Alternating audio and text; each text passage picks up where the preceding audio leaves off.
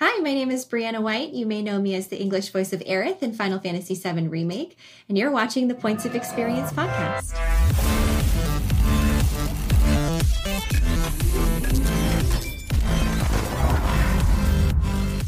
The person we are about to speak to, who you just heard from, Briana White, the voice of Aerith in Final Fantasy VII.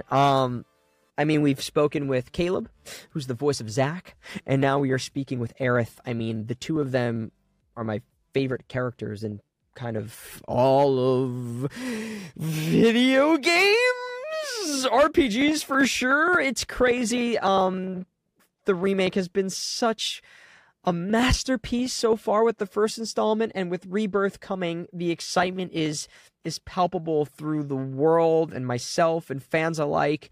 And Briana is such a tremendously amazing person, and her enthusiasm for the series, for Aerith, is absolutely infectious, and all of her insight on how she got this role, how she got started into acting, how she never gave up on herself, and how truly persevering and believing and following her dreams and her passions led to this opportunity and moment, and how lucky we are to have heard her take on Aerith and all of the intricacies and beautiful moments that are not in the original game, because there was no voice acting. And to see the evolution of Aerith in this installment and to hear her take and perspective on that was really eye-opening. And I think you all here, if you're fans of acting, you will enjoy it from an actor's perspective. And if you are a fan of Final Fantasy, brace yourself, because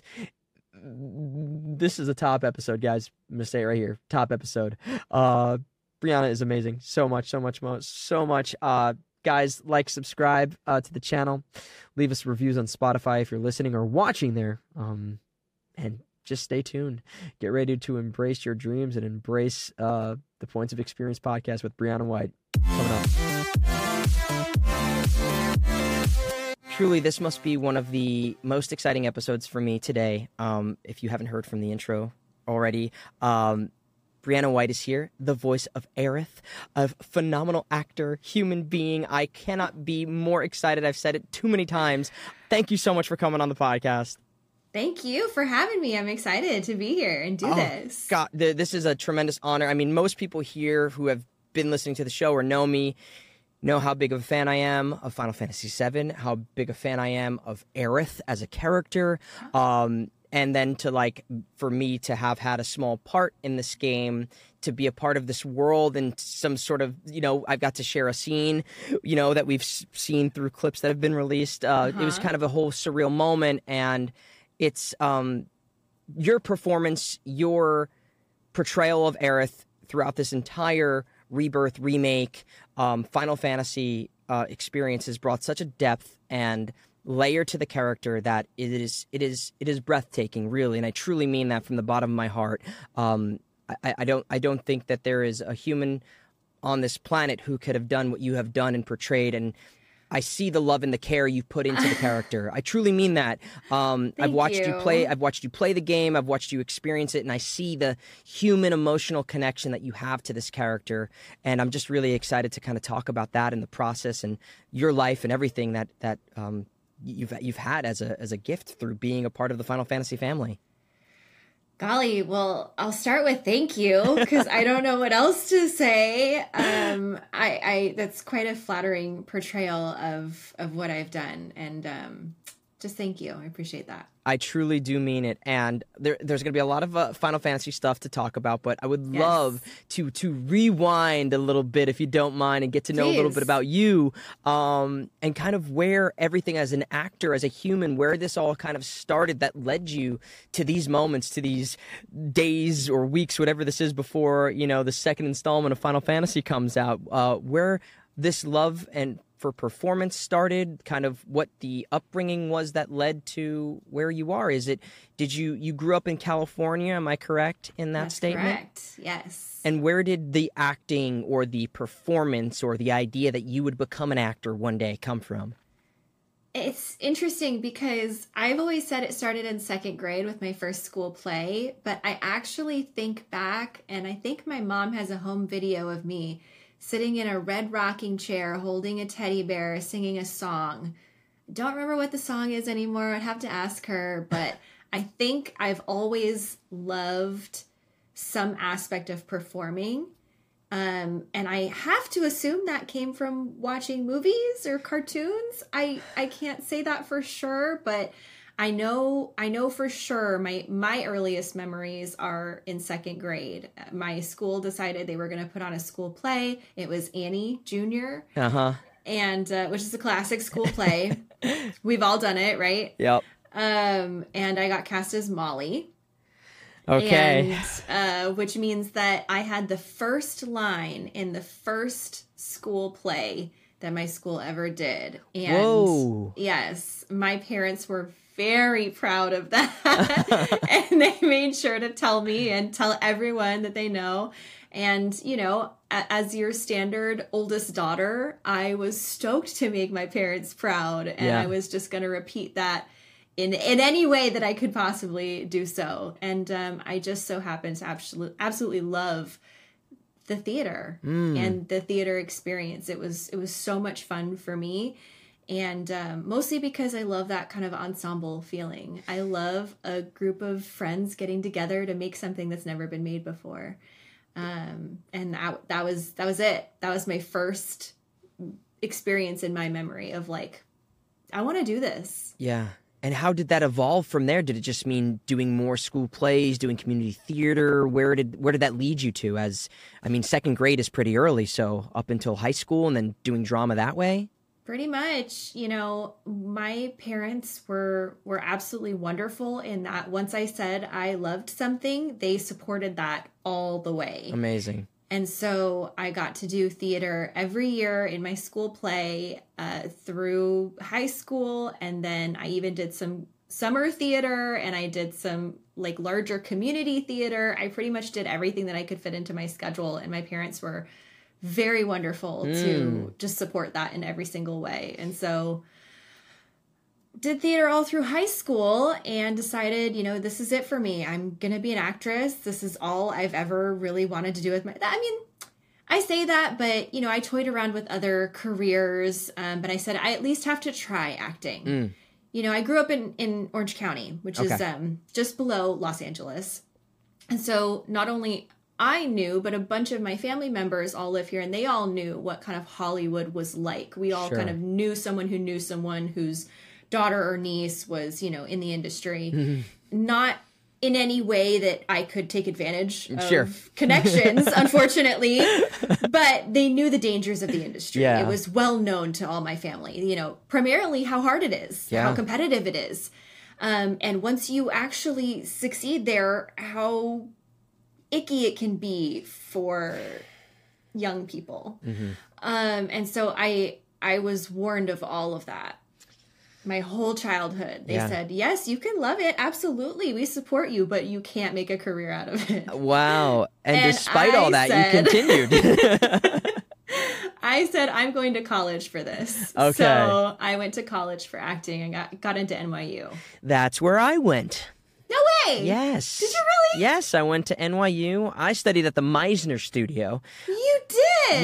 Yes. I am a Violet as well. That is hysterical. No, we definitely know people. That's crazy. So okay, to make sense of this too, first of all, that's hysterical and funny and amazing. And I think it says a lot about, I truly loved my experience at NYU. I don't know if that was the same experience. Okay, so then I have to know if you know personally Anna Brisbane. Of course I know Anna. Yeah. Okay. Yeah, because Anna also went to NYU in the same years. But what's crazy is I also didn't meet her. Yeah, well, that's the same with me. I know Anna now and she's been on the podcast, friend of the show, as we say. But yes, that is so funny. My gosh.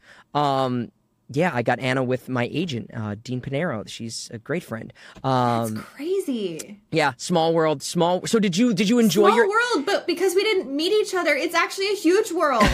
True, very true. That's weird. I can't believe that. I know. I did 2 years of Meisner, and then I did a summer of Meisner. I did my whole thing there because I was a transfer student in 2.5 years. Okay.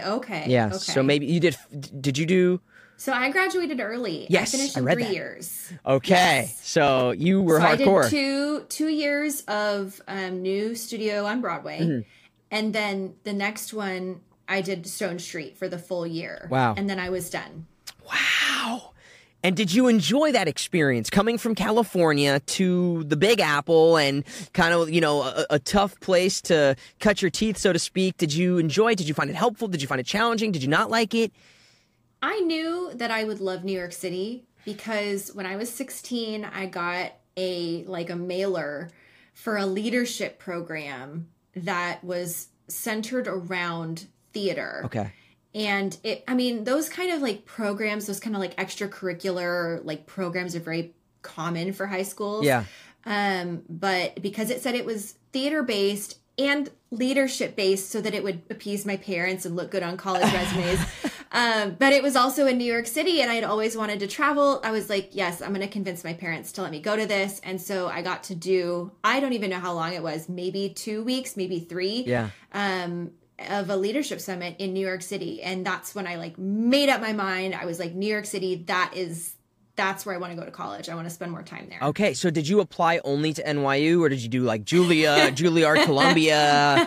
I applied to a number of different schools, but you know how they categorize it into, you have your standard, you think you'll probably get into these places, then you have your reach schools, and then you have your safety schools. I applied to a number of reach schools because it was easy with what is the one application called? I don't remember it anymore, but there used to be one application for all the schools that they all accepted. And so you could just kind of apply one time and then just send in different essays for different schools. Yes, I remember, but I don't remember what that is. I don't know what it's called. Yeah. So I applied for a number of schools I didn't think I would get into just because why not? Yeah. I'll write the essays. It's fine. But as far as theater programs go, I only auditioned for 2 programs that required an audition. NYU was one of them. I remember. And then UCLA was the other one. Okay. Except I didn't want to go to UCLA. My dad wanted me to go to UCLA. And I don't think I've ever said this before, but I didn't finish the application on purpose.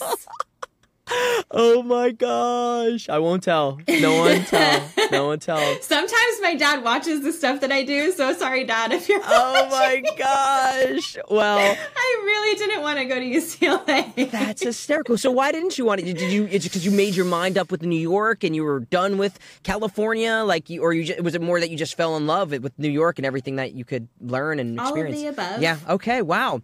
That's amazing, and I love that. That is hysterical. I put all my eggs into one basket, and it luckily paid off. Wow. So, you know what? This makes me want to ask this question, too. So, the audition for NYU, they get a lot of applicants. It's a pretty, tough school to get into.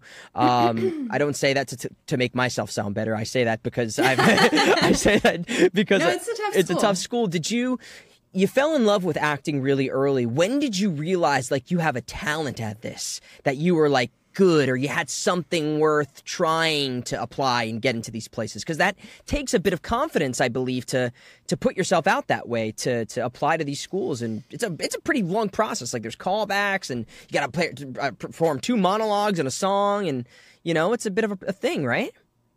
I guess I just always did well in theater. I can't say that I specifically got a lot of compliments that meant anything. I didn't win any awards, but I always got cast in leads or close to leads. So, I don't know how I knew. Interesting. Do you think that has maybe now learning later in life about how you approach acting or auditions or when you book a role, the way that you look at the process or the way that you craft character or the way that you look at acting as a whole in your philosophy? Do you believe that there is something in that that allows you, because specifically in Aerith, not to jump too far, there is something that is so real and authentic and truthful about your performance and in your acting that it's so grounded. And is there some sort of process that you've learned, whether it was through NYU or through experience, that you lean on? Are there tools that you constantly revisit when you're acting? I have to say, my acting style has always just been so natural. I almost got a little bit more tied up when I went to NYU. Interesting. And I've heard that a lot from people, so that's why I was curious. Have you really? Yes, okay. yes. Yeah, I wasn't sure. I've never heard that from anybody, so I've never even really thought about it too deeply before, but all growing up, I've just kind of been sort of a natural people observer, a person lover, and a mimic. And so I just it kind of came naturally to me. I didn't read the books or watch the theories. I didn't even really watch movies that much. I don't know. Like, it just always came naturally to me when I was doing theater. And I was really good at memorization, like memorizing lines, and I knew that. Yeah. But as far as like acting theory, like that was not anything. Wow. All I knew was that I genuinely loved it and had a knack for it in a way that my peers didn't, because my peers would oftentimes do drama, because it was a fun extracurricular. But for me, it was something that really meant something to me. Yeah. That I took really seriously. And maybe, I don't know, I was always very emotional growing up. And so I was called a drama queen a lot in my life. I don't know if I just kind of like applied that where it meant something. I don't know. But when I went to NYU, there was so much theory work and, diving into character and body work and breath work and Shakespeare. And that almost really messed with my mind. Like, I felt like none of it really vibed with me. Sure. I don't know. No, that makes a lot of sense. And like I said, I've heard a lot of people say that. And I think specifically like New York theater training, and I think you don't have to go to theater school to become a great actor. There's many people who do not do that, and that is, some of the best actors we have. I think that there are certain aspects of training that they try to like indoctrinate you into this process where it's like, if you don't do it this way, it's not right, therefore it's not good, and it becomes results oriented. That my experience, I'll give you my example, was if you could cry, it was considered good. That was the metric. Of course. Are you crying? Because then it's good. That's good acting. Now, that was it's helpful in certain regards, but it didn't have anything to do with portraying real people truthfully. And a conversation I had with my teacher, because I was kind of like a goody two shoes to a certain extent, and I was always doing extra. I really took it seriously, like you. I remember my acting teacher, we were doing our plays finally, and we were doing the Rhymers of Eldritch, and there's a character in this play, I don't know if you're familiar with it. His character's name's Skelly. He's kind of like this crazy homeless guy that people don't really understand, and he's like 70 years old, and they wanted me to play this character. And I said, I appreciate it, and I understand it, and I get it from a character perspective, but when I leave here in a few months, they are never going to cast me as that. And I don't want to do this right now. It's my one opportunity, because we only had 2 plays to do. I was like, I want to play the young guy who drifts into town and doesn't really know what's going on and finds his way. I'm like, that's something I can apply these skill sets to. And I'm like, they're like, but you don't see the benefits? I'm like, no, I get it. I get your philosophy on it. But for me, and I think that was always a strength that I had, maybe similar to what you're experiencing, like, all these things and these ways that you want me to like really stretch, I understand from a philosophical perspective, but what I believe I like in great cinema, in great theater, in great portrayals of humanity is the people who can connect on a human level. I wouldn't cast me as the 70-year-old, so let somebody else who wants to do that. That's actually something that is very fundamentally different between theater and television. Is in film and TV, you will only ever be cast as who you are. because the camera is so close to these eyes that you'll see it. The theater, because the audience is a little bit further back, you have a chance to become who you're not. Yeah. And so I think there's a lot of value in that, especially for a certain type of actor, like a character actor. Sure. There's a reason there's a name for that. But yeah, I never really fell in love with that aspect of it, you know? And so I had a class called physical acting, and it was a clowning course. And not to say clown like red nose, but clowning like learning how to express something directly through your body, like Charlie Chaplin. Yep. And so I had the hardest time with that class. Just a really, really hard time, because for me, my acting just didn't come from there. Yeah. Interesting. I bet you I know who your teacher was, because I had clown and I had play, and they were very similar courses. Who? I had Frank Deal, who's become a great friend of mine in my life and a mentor to me, ironically enough.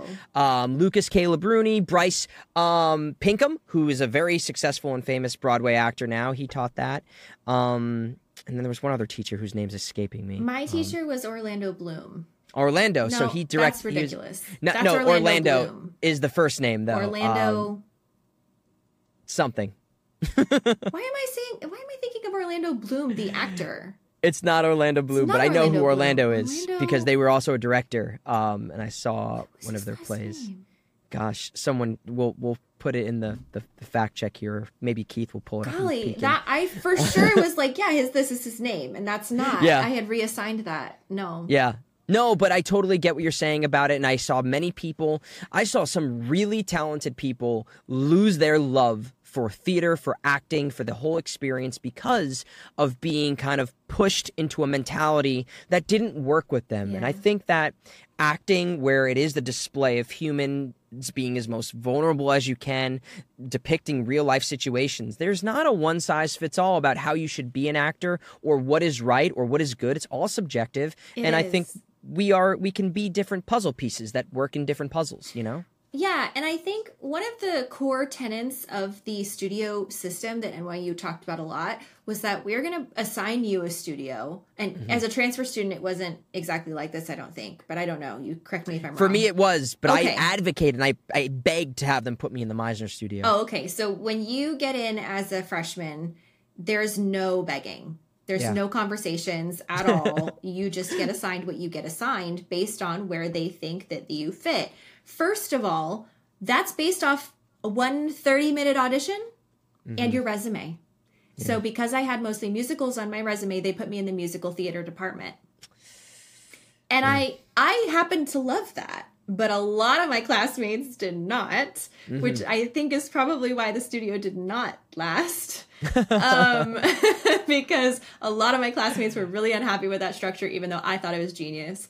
Yeah. So you get assigned your studio, and then the idea is that they're going to break you of all of your bad habits. They're going to break you down to the core essence and teach you a new foundation of what acting is. Yeah. And I get it, but also I didn't get it. Like I didn't find a new foundation there. Yeah. You know? Yeah.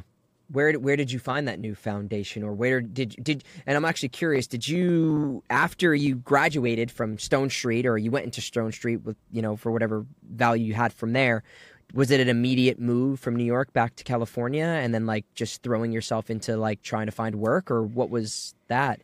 So I actually, I graduated early from NYU specifically because I knew that you didn't need a degree to be an actor. Preach. And yes. I felt like after my first year, I felt like I was wasting my time. Because you're only so young. In the Hollywood industry, you're always 5 years too old. And so I wanted to get back home and I wanted to start working. Yeah. And I said, I don't know if this schooling is necessarily helping me find what I need to find. Yeah. And what's interesting is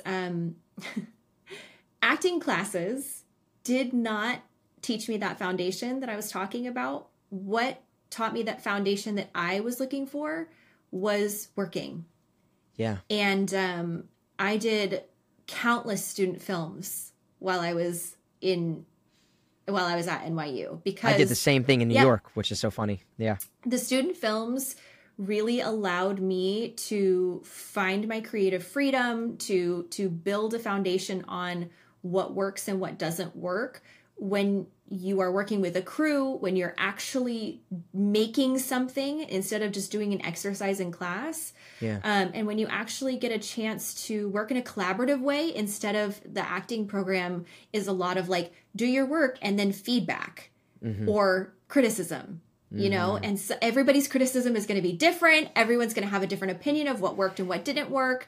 And it's just not, it wasn't conducive for me. I very much work with a collaborative mindset. And so I was able to build that foundation through working on student films. And one of the film teachers there knew I was trying to drop out of college. And he said, what if you didn't drop out? What if you finished school and I'll set you up with an agent after you graduate? Wow. Yeah.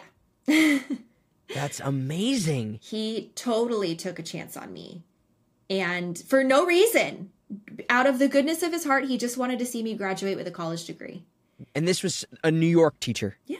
A film school teacher, not even an acting school teacher. Wow. Not someone I would have known if I hadn't made the decision to start working on the film program's student films and not just work in theater. Yep.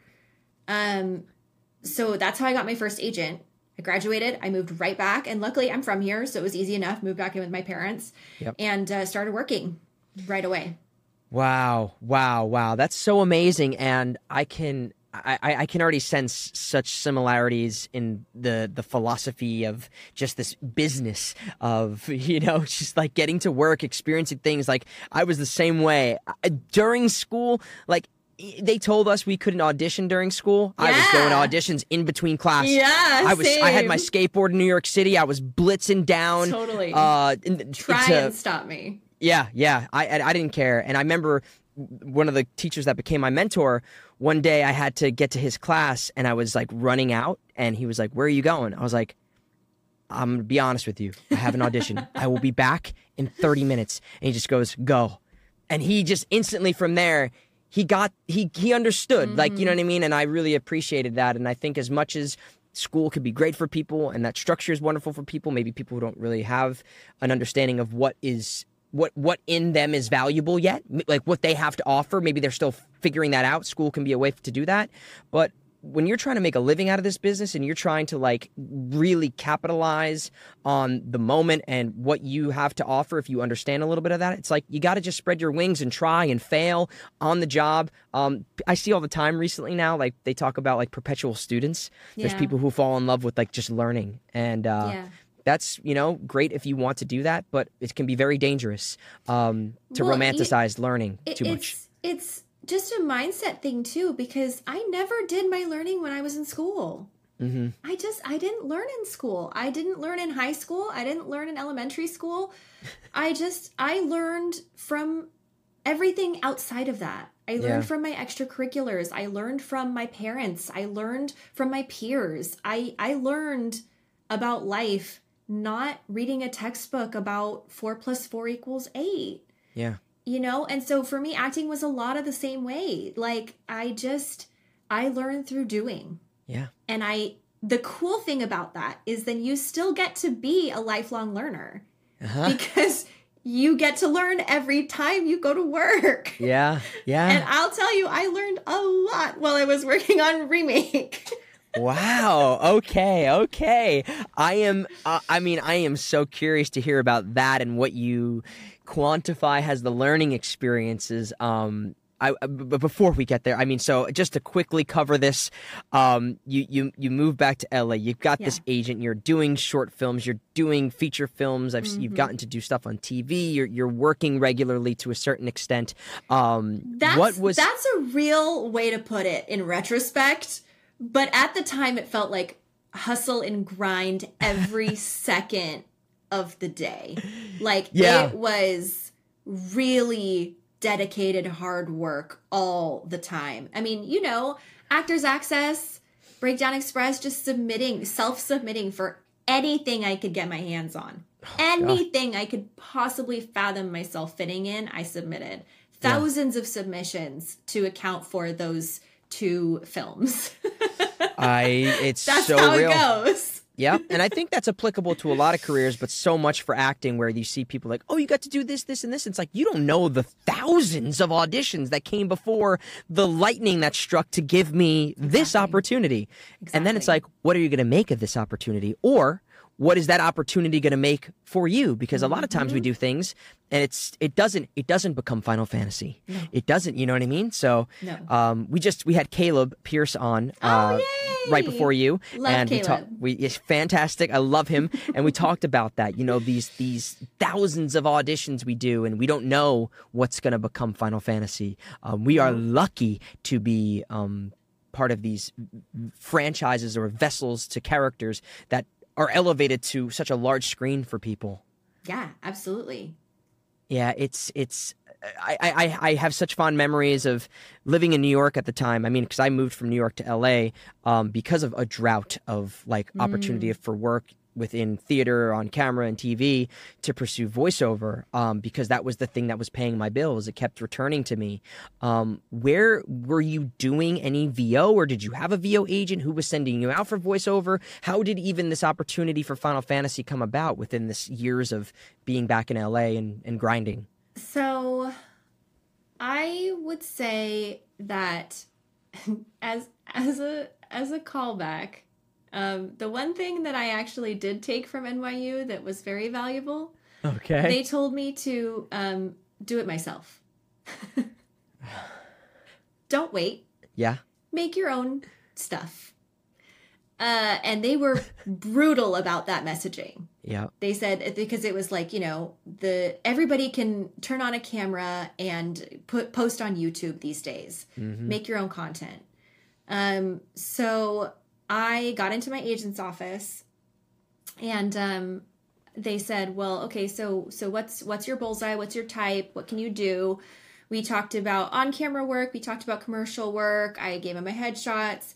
And then I said, you know, I'd really like to look into starting to do VO too, because at that point I was so hungry and so in the like midst of the hustle that I was doing acting work. I was doing commercial work. I was doing modeling. I was doing, what are those called? Industrials. Yeah. I was doing print work. I was doing hand modeling. Like, I was doing anything I could get my hands on because A, I had bills to pay, and B, I just wanted to work. Like, I want to make this career real. Yeah. I was desperate for it. It was the only option for me. And so, I told my agent, you know, I'd love to get into VO. Can we look into that? And she said, okay, well, what voices can you do? And I was like, you're hearing it. yeah, like I do silly voices, like, but you know, I don't know. Like I had like a commercial VO class in college. Yeah. And she goes, listen, everybody wants to be a voice actor. So if you can't show what you can do, then let's look elsewhere. And I said, okay. Well, that was oddly aggressive. So I specifically wanted to get into voiceover like in 2014 and did not receive any sort of help from my agents. No faith, no trust. Nothing. So I kind of had set that voiceover work to bed because the industry professional that I had spoken to said that if you're not doing Bugs Bunny voices, then you can't be a voice actor. Okay, that's fine. I'll focus on other things. I hear no all day. Let's go. Like, moving on. And so I didn't do any voiceover work. I just got to put a quick disclaimer here on that story. Is that is terrible advice for anybody listening. Okay, sorry to interrupt. It is. No, that's incorrect. Yes. That's false. That's why that story is so funny. Yeah. For anyone who didn't get the sarcasm, yeah, terrible advice. Yes. Anyway. Yeah. And that, she wasn't a voiceover agent, so she didn't know, and that's fine. I don't expect her to know everything. But like I said, I put the voiceover dream to bed. I said, I'll focus on what I know I'm good at, what I know I can do. Yeah. And I got an email one day from my theatrical agent, so my film and TV agent, for an audition for this video game that had it was all NDA'd, so it wasn't clear what it was for. But because I played video games, I could kind of figure it out. Oh, yeah. Yep. But the email was addressed to someone else. Hold on. Okay. So the email was addressed to someone else, and so I responded to my agent, yes, I want this audition, but was this email for me? And so he called me and he said, yeah, the casting director actually was asking about this other girl, but the other girl didn't want it or wasn't available. And so I, told them to take a look at all the other people on my roster. And she saw your theatrical demo on IMDb and she wants to audition you now. No way. Yeah. Truly. Okay. Yeah. I think a lot of people would call that like divine, astrological, whatever you want to, fate of some kind. Okay, so you've gotten this miracle audition accidentally fell into my lap. Yes. Oh my God. Okay, so Yes. you get the audition. What happens? You know what the game is because you're putting pieces together. I know the game. I know the character. And so I start researching like crazy. And I learn everything that I can. I listen to all of her previous voice actors, English and in Japanese. And I say, this is going to be the coolest audition of my life that I will never be able to tell anyone about. Because if you didn't book it, you weren't allowed to tell anyone that you even had auditioned. Yep. That was the terms of the NDA. Yep. So I go in saying I'm not going to be able to tell anyone that I auditioned for this because I know I'm not going to book it because they're going to go with famous people because all of her previous voice actors are famous people. Yeah. Mandy Moore, Haley Joel Osment. Yeah. Yeah. So okay. I was pretty sure this was going to be like the coolest, most fun thing that I would ever audition for, but it wouldn't come to anything. And I auditioned in the room. It was in person because this is pre-COVID. Yes. Okay. Exactly. So they called me into a studio. I did the audition and they asked me in the audition, so, what's your voiceover experience? And I said, none. And they said, but you're good at this. And I said, well, I play a lot of video games. Wow.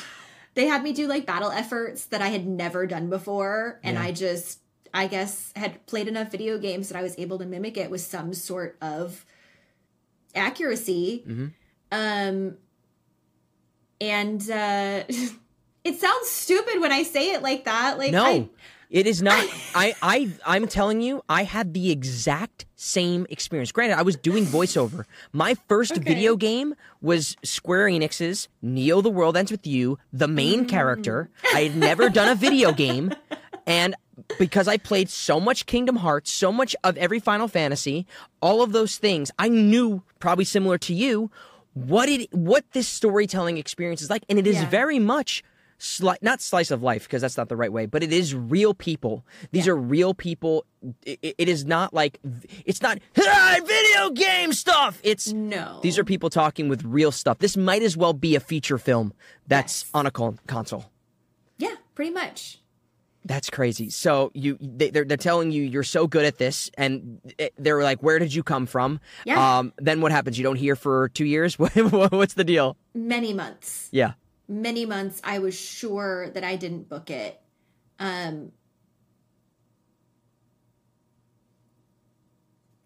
And then I did. Now, can you put yourself back? Can you put, for everyone listening, can you remember the place, the feeling, everything that was going through, the fact that you overcame, like what you said was a insurmountable, astonishing feat to be someone who's never done this before. You're not somebody who is a celebrity in that sense yet, and to get that, what was it? Still am not, just for the record. I would argue that one right now a little bit. I'd argue. I think if there's any people in the world of video games who are celebrities, it's the cast of Final Fantasy VII. I mean, I'm calling a spade there. I still do my own grocery shopping, so sure. But this game, this franchise, it doesn't get bigger. It is main stage Comic-Con. This is every single publication outside of, there's a reason celebrities do Final Fantasy. That is true. Do you know what I'm saying? There is a reason why this has such colossal attention. I appreciate your humbleness. I truly do. But it doesn't get much bigger than this. It is among the top 3 of impactful video games of our lifetime. I would love to think that, but I also couldn't handle thinking that way. Okay, fair enough. So to put you back into that moment in time, what was it an email? Was it a phone call? Did you scream? Did you punch the glass? What was it? It was an email. Mm-hmm. And I was sitting on my couch. Don't remember what I was doing on my couch. Maybe just kind of scrolling on my phone. Who knows? And I got the email, and I really felt the world spin. I wasn't dizzy per se, but it felt like the world stopped spinning would be a better way to describe it. Like, it felt like totally out of body. Like, I can't believe they want me to do this. Mm-hmm. And I wasn't even supposed to audition. Chills. And then everything just came crashing down. Like, I can do this. Mm. Everyone in my whole life who told me I can't, they were wrong. Yeah. I can do this. That so amazing. Really cool. It's a beautiful feeling, not only just because of what the game is and what I believe you understood it to mean, but for you personally, as a human, as an actor, to find success in what somebody told you couldn't do, against the conventional studio systems format of how you should be an actor. All of these things in your life pointing towards grind, because that's what this career is for 99% of the people who pursue acting. And you don't know the way that you will find success. For some people, it's through being Flo from Progressive. For some people, it is becoming Daniel Day-Lewis. For some people, it's becoming Aerith Gainsborough in Final Fantasy VII. That allows people to know you a little bit more. Which doesn't quantify how you are as an actor, but it gives you an opportunity and the stage to say, this is what I have, and this is where my talent is, and this is these are my chops. This is how much I care about storytelling. How beautiful to get that opportunity in such a magnificent way. And just congratulations. I know we're on the 3rd game for you at this point, right? 3rd? This is the 4th, 3rd? Well, yeah, it is. It's the 2nd in the remake series. But Crisis Core. Crisis Core was its own thing. Yes. So just congratulations. Thank you. Again, to reiterate what I said in the beginning, I deeply mean this. I'm not saying this, because every guest I often have compliments for, but I truly mean this as a fan. I'm stepping out of the interview here. When I got to play this game, first of all, for me, it was the biggest heartbreak in my life to not have the opportunity to audition for it, because I wasn't in LA at the time. But then and then as an actor, to be able, someone pursuing voice acting at the time, to play this game, it was like being a tremendous fan of I literally all around. I have. You can't see it. I have like Final Fantasy memorabilia everywhere. I've got a clock. I've got like, you know, come on, don't fall and break. I got, you know, like 3D printed clouds. I'm just awesome. I'm such a fan of this series and the work that you guys did, specifically you. It's astounding. And that's why I've been so curious about your process, your method. And I would love to talk a little bit about, you know, you've got this role now, and I know you've researched as much as you can. They booked you because of something. There had to have been some sort of spark, some sort of connection that they saw in your audition or auditions that was different than everybody else, that was on a deep level, cerebrally, physically, or emotionally. Because I've seen you, I've watched videos of you play the game, and it's fascinating to watch you, like those first time experiences of you seeing the game. It is fascinating to see you go through, and I heard you talk about it, like the first scene, you were like, I feel like it was me as Aerith experiencing this moment, which I just find, it makes sense to me. It makes sense to me that that's how you felt. Can you talk to me a little bit about the booking experience and working on it, maybe what went into that, or at least the moment by moment of like the first couple of days of recording that solidified what Aerith has become now? Sure. You know, Aerith in Remake is actually so much more than what she was before. And I think that was one of the goals of the Remake project, is to deepen your understanding of the characters and to expand the world, the characters, the universe. And so when I went into the booth for the first recording session, we did a few takes of a few different lines, and they actually had to pull me out of the booth and into the recording area and say, let's have a conversation about her character. Because I knew her in the way that most people know her on the surface. Sure. As far as she is a flower seller and she's, you know, girly, you know, she's the one who wears a dress compared to Tifa, who is she's this fighter, you know, she's the gloves and the mini skirt, you know. And Aerith is really girly. And they actually said, you know, we want to see something behind that. Here's her backstory. Here's her core essence. She's had a very tough life, and she has had to fight to survive. Yeah. And through all of that, she is hopeful and wants to and has to, is compelled to share that with others. That's what she represents, is hope. And so don't condense her down to, well, she's happy and sunshiny and girly. Those things can be true, but that's not her core essence of who she is. Yep. And that conversation changed everything for me. Wow. Because I got so much more excited than I already was. Because I didn't know, based on her previous iterations, what she would become in Remake. Yep. And so I went on the journey, same as y'all. Anybody who played the game and said, oh, I never knew Aerith was like this. I had that same journey when we began recording. That was something I really loved about Remake. Obviously, I played the first game, and you see flavors of what you're describing to a certain extent.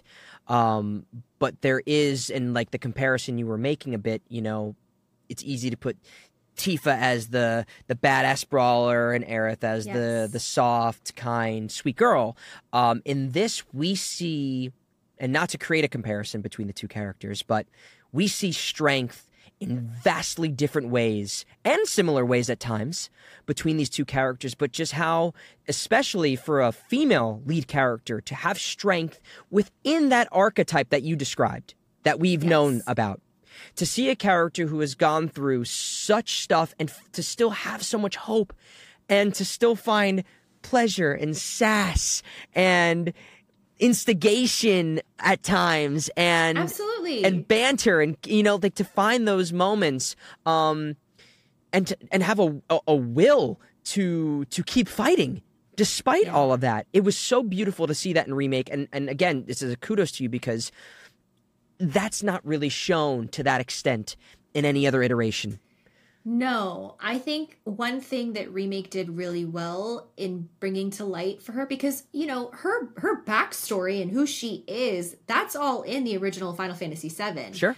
But what I think Remake really brought to her is a sense of playfulness. Mm-hmm. Just the fun that she is and that she has and that she shares with others, I think is brought so much stronger in Remake. And I don't say this to toot my own horn, but voice acting didn't exist in Final Fantasy VII. Mm-hmm. And I think the voice brings that playfulness so much more to light. You instantly put my mind back to that scene. It's the first scene, I believe. It's Cloud and I almost said you and Cloud, Aerith and Cloud. Aerith, but it truly that's eerie in that way. Cloud and Aerith are going. I believe it's to her house or to the slums. They're running and there's like monsters along the way. And every quip, Aerith has every quip. She's like, oh, I'm glad the monsters went for the stronger person, or like, yes. There's just these little quips that she says that in the lines, if you read them as written, you would take it as face value. But the performance adds this layer of like, I know you think you're Mr. Tough Guy, Yes. Like there's this layer of like, and from an arc of the story in between Cloud and Aerith's relationship, which is one of the most beautiful things, for many reasons, to see his shell open so slowly through these little tactics that Aerith plays. To see this character who's so closed off, who is so afraid to let people in, who has been so isolated throughout his whole life, and then to have this character like Aerith, who has dealt with her own sense of adversity, her own sense of abandonment, her own sense of loneliness, to find the will and the hope and the passion to sense something in Cloud and be like, there's something to this guy. And the tactics that have been existing around him are not working. Let's see if we can slowly unfurl this flower. My God, the alliteration. But you really do add that layer, and it's so beautiful. And that's why I can remember playing Remake and putting myself to the day, the moment, the scenes, experiencing them. And I only played Remake once through. And I can still viscerally remember these moments. Yeah. It's in recording it, I had the sense that there would be certain lines that people would latch onto because they were so fun. Yeah. And I got to experience the joy of recording them and anticipating that people would love them as much as I did. And then when I got to stream them and experience them myself in their full fleshedness. Yeah. And then being able to like watch other people's streams and watch other people react to those moments. It really isn't just, it's really not just me. Like, it's the writing, it's the experience, it's the way the characters interact. The directing was really huge too. Yes. Like I said, I kind of have formed my acting foundation through collaboration in every project that I do. And this was no exception. Yeah. Like I said, I came into this with no experience. So I leaned really, really heavily on the writers and the directors. Because it's a localization, the performance of Maya Sakamoto, who is just amazing and is able to put so much emotion into a line, that I really leaned on this being a very collaborative experience. I'm glad you said that, and it's important. And we talk about the writers in a lot of the games. A lot of the same people work at Square on these projects from title to title, the directors, the localizers, and they do such a fantastic job. And it allows the opportunity for the actor to have the moment. So as much as I do praise you, and it is warranted praise, there are so many people in this collaborative process that allow you to have that opportunity, because bad writing will always be bad writing. You know, and no matter how good of an actor you are, it is really hard to make bad writing sound good. Yes, it is. And, you know, to some degree, that's how you know a really good actor is they can, as it said, polish a turd. But but sometimes you can't. Sure, it's still a turd. A turd is a turd, you know? I felt very lucky that we had a really, really good team on board because I was not sure how this remake project was going to go, but I gained confidence that people would like it through the recording process and getting to see a little bit of behind the scenes. Yes, beautifully received across the board remake. Then we step into Crisis Core. I mean, I assume you knew Crisis Core existed. You knew about the relationship and the history between Zack and Aerith. What is your mind frame for something like that? Because from my vantage point, we see, obviously Crisis Core existed in the PSP version that was out. And we see a younger, more youthful, and a little, I feel like there's, and I'm curious of your opinion, slightly different perspective on things despite being similar to her life and her history. With Aerith's relationship with Zack, you know, I feel like she learns a lot from Zack and takes a lot of his philosophies on and carries them on into the remake story or Final Fantasy story. Was there any sort of sense from you to play Aerith, or from her story being more youthful, or being less to where we see it at remake? Yeah, so when I first found out that I was going to have to find a way to portray Aerith as a few years younger, there was a sense of slight trepidation for me because, again, didn't have a lot of experience. I had never done this with a character before. And I really wanted to make sure that I didn't make it gimmicky. Yes. A lot of times when you think about, I'm going to age down this character, you only think of pitching them up. And that's not really as effective as understanding different ways that teenagers view the world. And so I really, really tried to avoid that common pitfall of, well, if I just make her voice higher, then she's younger. Yeah. And luckily, the writing really suits that. Yes. Because she's a lot more reserved in Crisis Core. She is not playful, really. She is very naive and shy almost. You know, Zack is boisterous and loud and silly and, you know, falls into this church and just shows her a levity to life. And it's beautiful because that's what she does for Cloud in Remake. Yes. And Zack does that for her in Crisis Core. Yeah. And it's really, I can't explain how fun it was to be able to take the same character and reverse her like that. They just, as an actor, that taught me more than all my acting classes.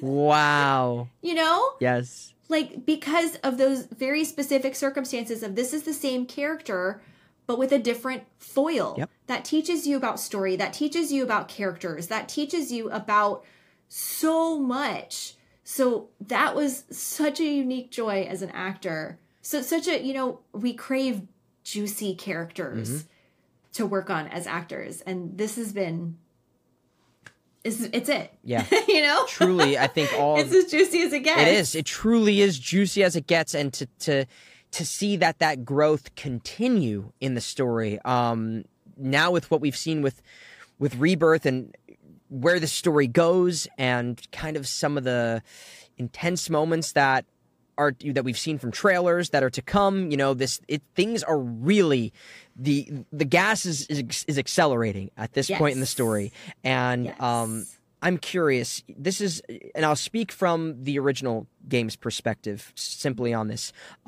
Historically, Aerith is this character that is within the world of storytelling, one of the most impactful characters in all of video game storytelling, for certain. The effect that in the original game, her death has had on people throughout gaming, and the way that plays on people's experience of characters, that you didn't really see that in gaming ever at that point. No. You didn't really see that gaming, and it's something that obviously people are... Well, it wasn't common in any media at the time. Very really. True. Very true. At the time, the strategy was, let's have you build up a love for this character, and then the climax of the media, whether it be a movie or a TV show or whatever, is going to be the character dies at the end. Yeah. With Aerith in Final Fantasy VII, she doesn't wait till the end because her death isn't the end of the story. Yep. It's the beginning. And so that was revolutionary at the time. Yes. That didn't happen a ton. No. I'm not going to say it never happened, but it was not common, and it wasn't expected, and that's why it hit people the way that it did. Yes. I remember... I mean, there was literally... I remember being on GameFAQs. Do you remember this website? It was called GameFAQs. Yeah. And there was like tons of us, myself included, looking for the ways to bring her back to life, the cheat codes, the various glitches, game sharks. There was so much, like, no one could believe it. I remember there was like, if you could bring like these certain items, and like there was just so many different ways, because people couldn't believe that a game did that. That a game did that to a character that was so beloved.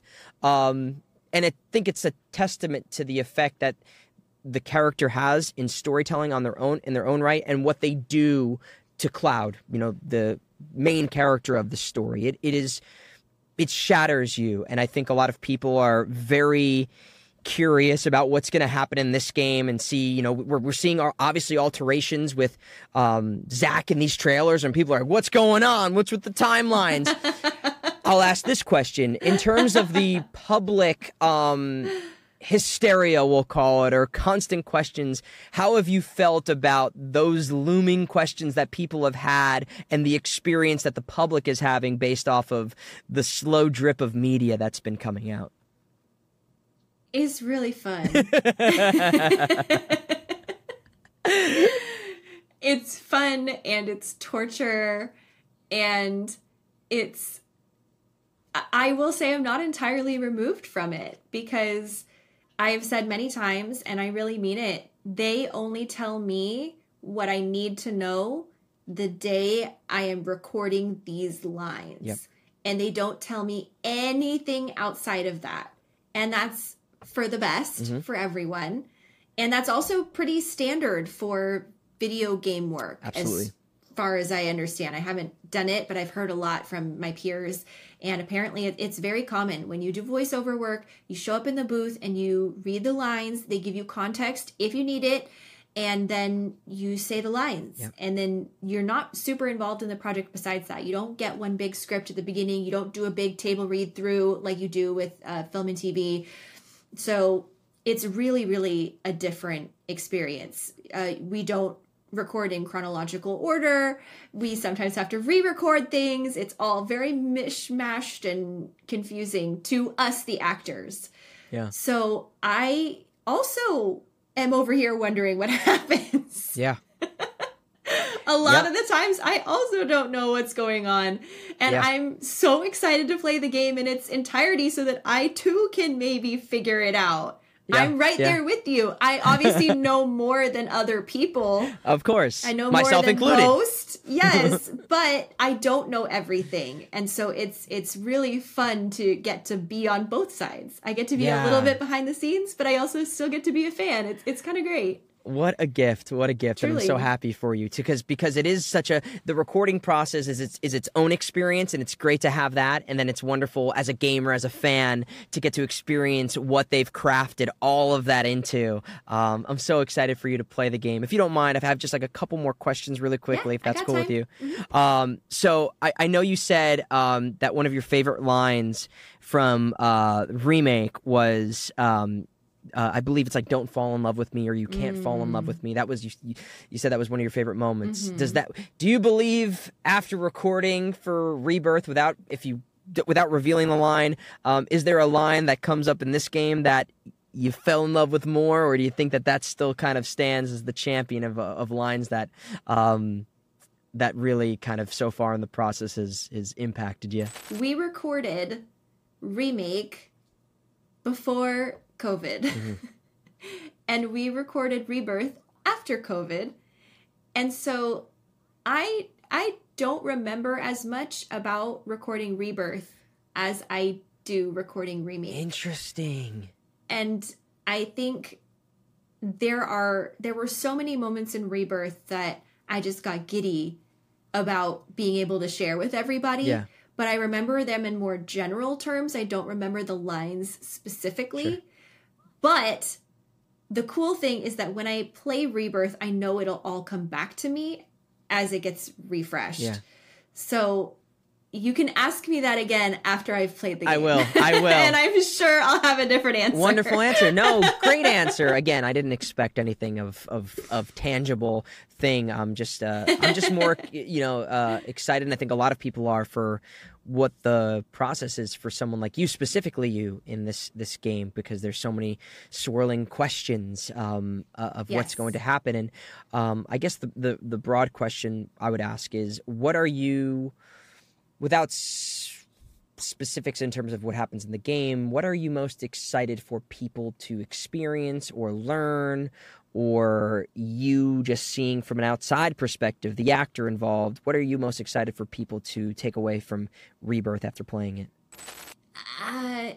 Let's go with Gold Saucer. Gold Saucer. Okay, great answer. All of the Gold Saucer stuff is really, really good. Yeah. And definitely while filming or while recording some of those scenes, I was elated for people to be able to experience them, especially because I know that when people were playing Remake, they finished the game and then there was discourse of, well, what's next? Yes. And everybody said, I can't wait to see the Gold Saucer. Uh-huh. So then being able to go and record those scenes and keep them secret, uh-huh. I'm really excited for people to experience them. I mean, I spent so much hours of my life in Gold Saucer doing everything that has, the mini games, the chocobo. It's just such a phenomenal thing. I can't wait to see that myself. Great answer. I think people are going to be blown away by everything in this game. There's just so many possibilities of what can and will. It's a big game. It's going to be kind of, I think it's a really big. It's going to explode kind of the internet and the world. Just everything that is jam packed into this installment. I also wanted to ask quickly too, if you don't mind, in terms of Aerith's character. We see her relationship with Zack in Crisis Core. And I kind of spoke a little bit about how I believe, and I think you agreed, that she learns so much from him and takes on a lot of his personality, if not his values. And then Remake, we start to see a little bit of her instilling those beliefs onto Cloud. And in Remake, even, there's a moment we see in the trailer. Zack makes a promise to Aerith that they're going to go to the sky. And they're going to see out there. And we see that first moment of Aerith coming to the sky with Cloud. Do you believe that they're, from a relationship, maybe this is a question as a fan, or I don't know how you want to answer it, that Aerith is taking some of that relationship that she wishes she had with Zack, or just literally as a human experiencing Zack and trying to share those with now Cloud? How do you feel that those relationships are intersected or intertwined, just from her as a human having dated Zack and now experiencing a story with Cloud? That's a really great question. And I really, because it's so not only in depth, but it's something that the fans are really, really passionate about. Sure. Because it's so filled with emotion. Yeah. That how could they not be passionate about it? And so I really have to, when I answer questions like this, lean on the source material. Yeah. And only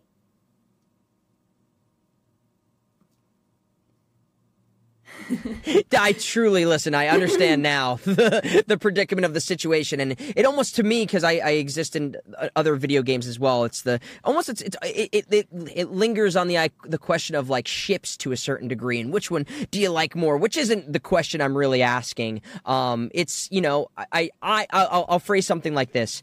I think it's fascinating to see a character who experienced such an intimate relationship with one character now experiencing values and morals with somebody else of a similar cloth, from like a military perspective almost, I think that it's one of those things that is sort of like holding sand in your hand. Because if you try to understand it and quantify it too much, all those grains of sand are just going to slip through your fingers. Yeah. It's one of those things that you have to hold loosely and not examine it too closely, because it's so complicated that you almost can't pick it apart and explain it in black and white. And on top of that, there's a layer of interpretation, because whatever someone's player's life experience has been is going to change the way that they view that. So I am not the definitive spokesperson on what Aerith experiences in the game, but of course she notices how similar Cloud is to Zack. Yeah. How could she not?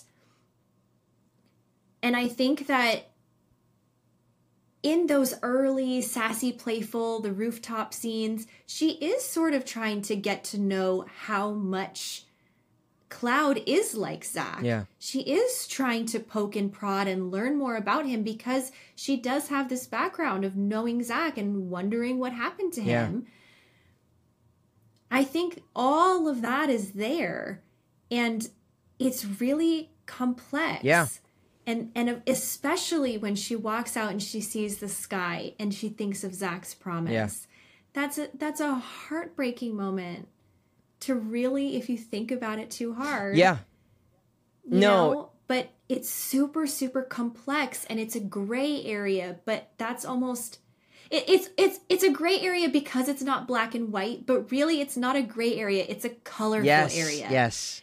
It really is all of the emotions. It's all of the colors of the rainbow that make up this beautiful mosaic that is that story and the relationship between these characters that could only have been told through multiple games over the course of 20 or plus years.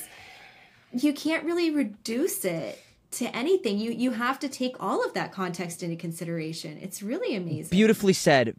I must say, very beautifully said. And I think it does give context to a question that really doesn't have an answer, because number one, I think when we play video games, I mean, how lucky are we through this series to have had so much about this game? I remember playing Final Fantasy VII when it first came out, and I spent so much time in my life. There was, in the original game, there's this character who's affected by the Mako poisoning, and I remember everyone's like, is that Zack? Is that Zack? Is that character who's in the Sector 7 slums? Is that Zack? And everyone's trying to quantify these things, and when you experience a game like that, there's so much mystery, and there's so much like, you as in life, we experience tragedy, we experience loss, we experience heartache, and we don't have to say like, like let's say you experience the loss of a loved one and then you're going on a date for the first time. We don't say, as someone who has lost X, Y, and Z people, now I'm experiencing this moment like this. We just live life, and those experiences inform us. And I think that's very much what happens in this game. We've just been so lucky to have seen a peek behind the curtain with Crisis Core and some of the other stuff that existed between these characters. And now even in the Rebirth trailer, we're seeing scenes with Zack and Aerith laying in this bed, and we're like, what's going on here? So, I appreciate your answer, and thank you for indulging kind of a silly question, but an answer which was actually really beautiful, and I think a lot of people will take away something that is so it holds so much emotion for people. And I think what you explained really is kind of the only way, to each their own, to take that away, because there is so much that is involved. You can't reduce it to like, oh, it is this. It's this like this. I think that's also a little bit of a cultural leaning. You know, it's a JRPG. Yeah. And it's written by, Japanese developers, and it's consumed by people all over the world. Yeah. And I am the English voice actor, and I mostly speak to the American audience. Very true. But there are different cultural influences as well that influence this story and these characters. And American audiences really have an appetite for black and white. We have an appetite for problem, solution. Yes. I understand that. I love that. I want a solution myself. Yeah. To everything. And we're very, very plot driven in like, this happens, then this happens, then this happens. But not all great art is like that. Yeah. And I think that a lot of Final Fantasy's legacy and the overarching Final Fantasy universe has that element of mystery. There are going to be some questions that aren't going to get answered. Yeah.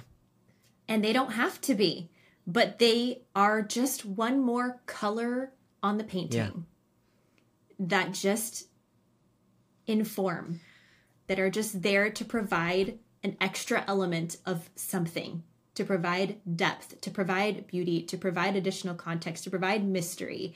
And it doesn't necessarily have to be a maze with a beginning and an end. Yes. So there's an element of that as well too, I think, when we talk about things like this. That's actually such a great point, because I think, especially because the English localization of Final Fantasy VII and the remake is so pushed into the mainstream media, we almost think of it as something like, oh, this was made with the intention of this being an American-only consumption of product, where those cultural meanings can get forgotten for a second because the characters are speaking in English, and they've done great graphic works to match the flaps at moments and the gestures to fit the English pronunciations of words when we do that stuff. So I think that is such a great point, and it is a great lesson for American audiences to know that there are wonderful stories that are not of American or origination, and ways of storytelling that aren't the typical story structure that we're familiar with so often. And I think the mysteries are wonderful, and they keep us wanting more. And I think that's partially the reason for the success of these games, Final Fantasies in particular, because they have a way of keeping you guessing, wanting more, not being black and white. And we're very lucky to keep getting more of it, that they and told in different, with different spices now added to the equation. Exactly. Through these remakes. So just a big old thank you for being a part of the series and lending your talent to the game. I'm so happy that this accidentally fell into your inbox. It really did. I don't know how it happened. It's so crazy. It still doesn't feel real.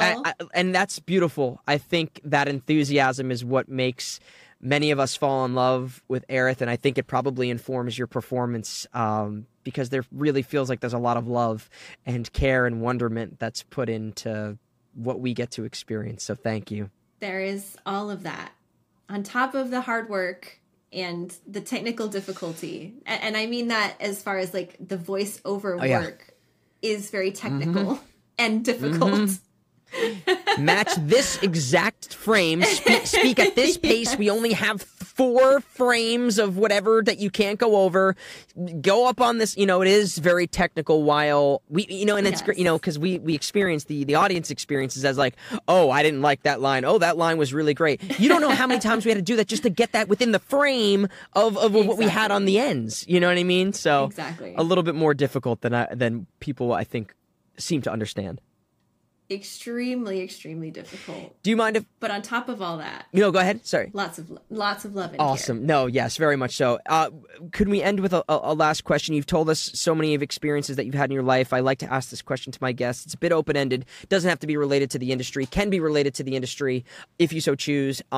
Is there an experience that you've had in your life, whether professionally, dealing with acting, or friends, family, animals, food, whatever it is, an experience that kind of taught you a lesson that you take with you in life, whether it be through the form of advice or just experiencing it, that you think other people would really benefit from hearing a little bit about? I talk a lot about my experiences with my animals and how they changed my life, and I can't believe I have not mentioned this very quickly here, just a segue of it. I think I said this on Caleb's episode. I had a cat that I named Aerith, the original English pronunciation of that we experienced in the localization of the original FF7, and I made a movie about this cat named Aerith, and the film is named Aerith. That's how much your character has meant to me. It's crazy. That's amazing. It's insane. Yeah.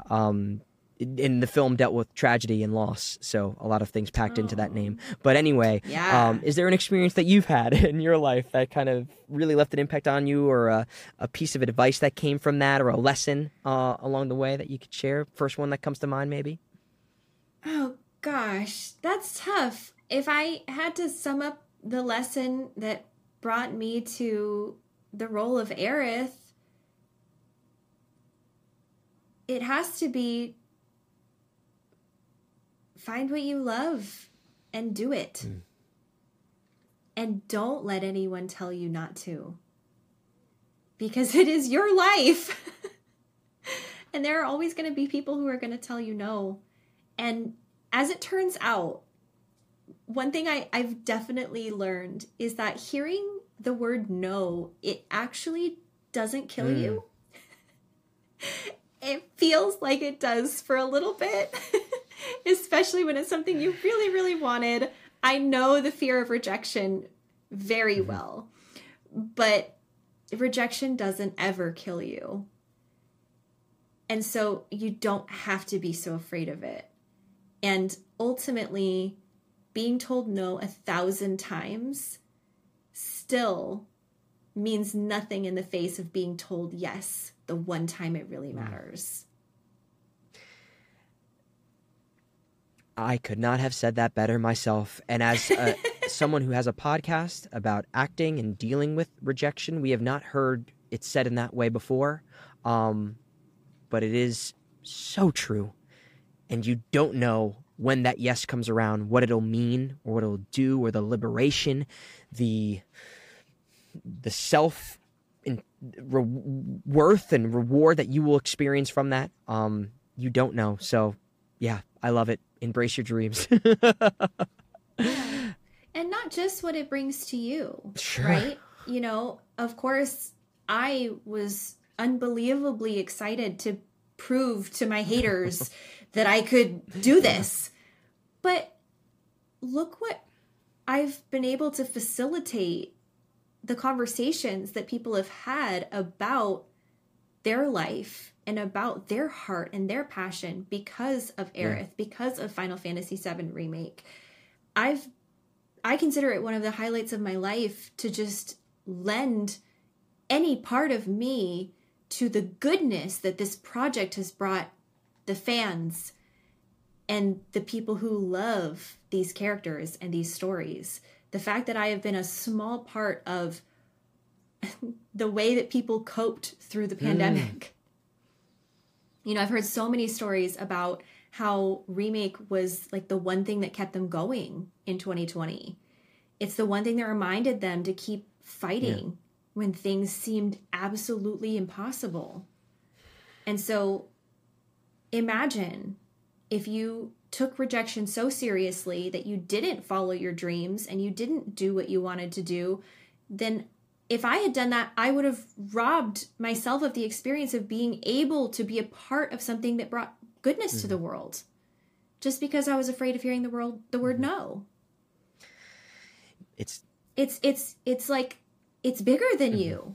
It's bigger than your own ego, because if you can follow your dreams and follow your passion and bring something good to the world that affects others in a positive way, that is so much more important than your own anything. I think a lot of artists sometimes get caught up in the, what is this going to do for me? What is the monetary value of things? I want people to know me, or, you know, there's the whole idea of what fame can do to people, or the pursuit of fame within this industry. And we forget oftentimes, especially people who have been pursuing this since high school or college when we're young, that we get into this and we fall in love with acting because of what storytelling can do for us humans. Mm-hmm. And we saw it no better time than during the pandemic, when the only thing people really had to get them through things within the four walls that we were pretty much stuck in was stories. And there was an absence of a lot of new stories for people. Nothing was being made. Thankfully, voiceover was able to be continued, and we saw how powerful storytelling through video games and animation and anime was. I put Final Fantasy VII up there of one of the contemporary pieces of art in every media through a storytelling perspective that has just been phenomenal.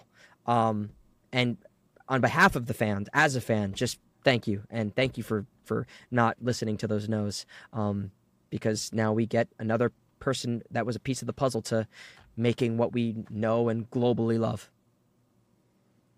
I mean, it's amazing. It's amazing what this game does for people. The way that it reminds them the importance of friendship and the importance of perseverance. Highlight of my life. I truly mean it. Well, thank you again, Briana. Thank you for coming on the show. Thank you for being an amazing person. I'm so excited to see more of Rebirth and your performance, and for everything that we have in store through Final Fantasy. Congratulations. It comes out on February 28th. Besides that, 29th. Gosh, I guess 28th for 29th, because it is the last possible day that it could be in a February. Wow. Yes. Wow. February 29th. Awesome. Yes. Well, I look forward to it. I believe people can find you at Briana White on social media, correct? On Instagram and Twitter? At It's Briana White. See, there we go. Good thing I asked. I didn't just assume. Everybody follow along. Thank you again for coming on the show. I'm looking forward to it. This is a great convo. I'm looking forward to the game coming out. Thank you. Gosh, that was such a good episode. I literally walked away in kind of awe to be speaking to Briana about Final Fantasy and a character that means so much to me. I literally ran out there and was like, oh, I gotta record the outros.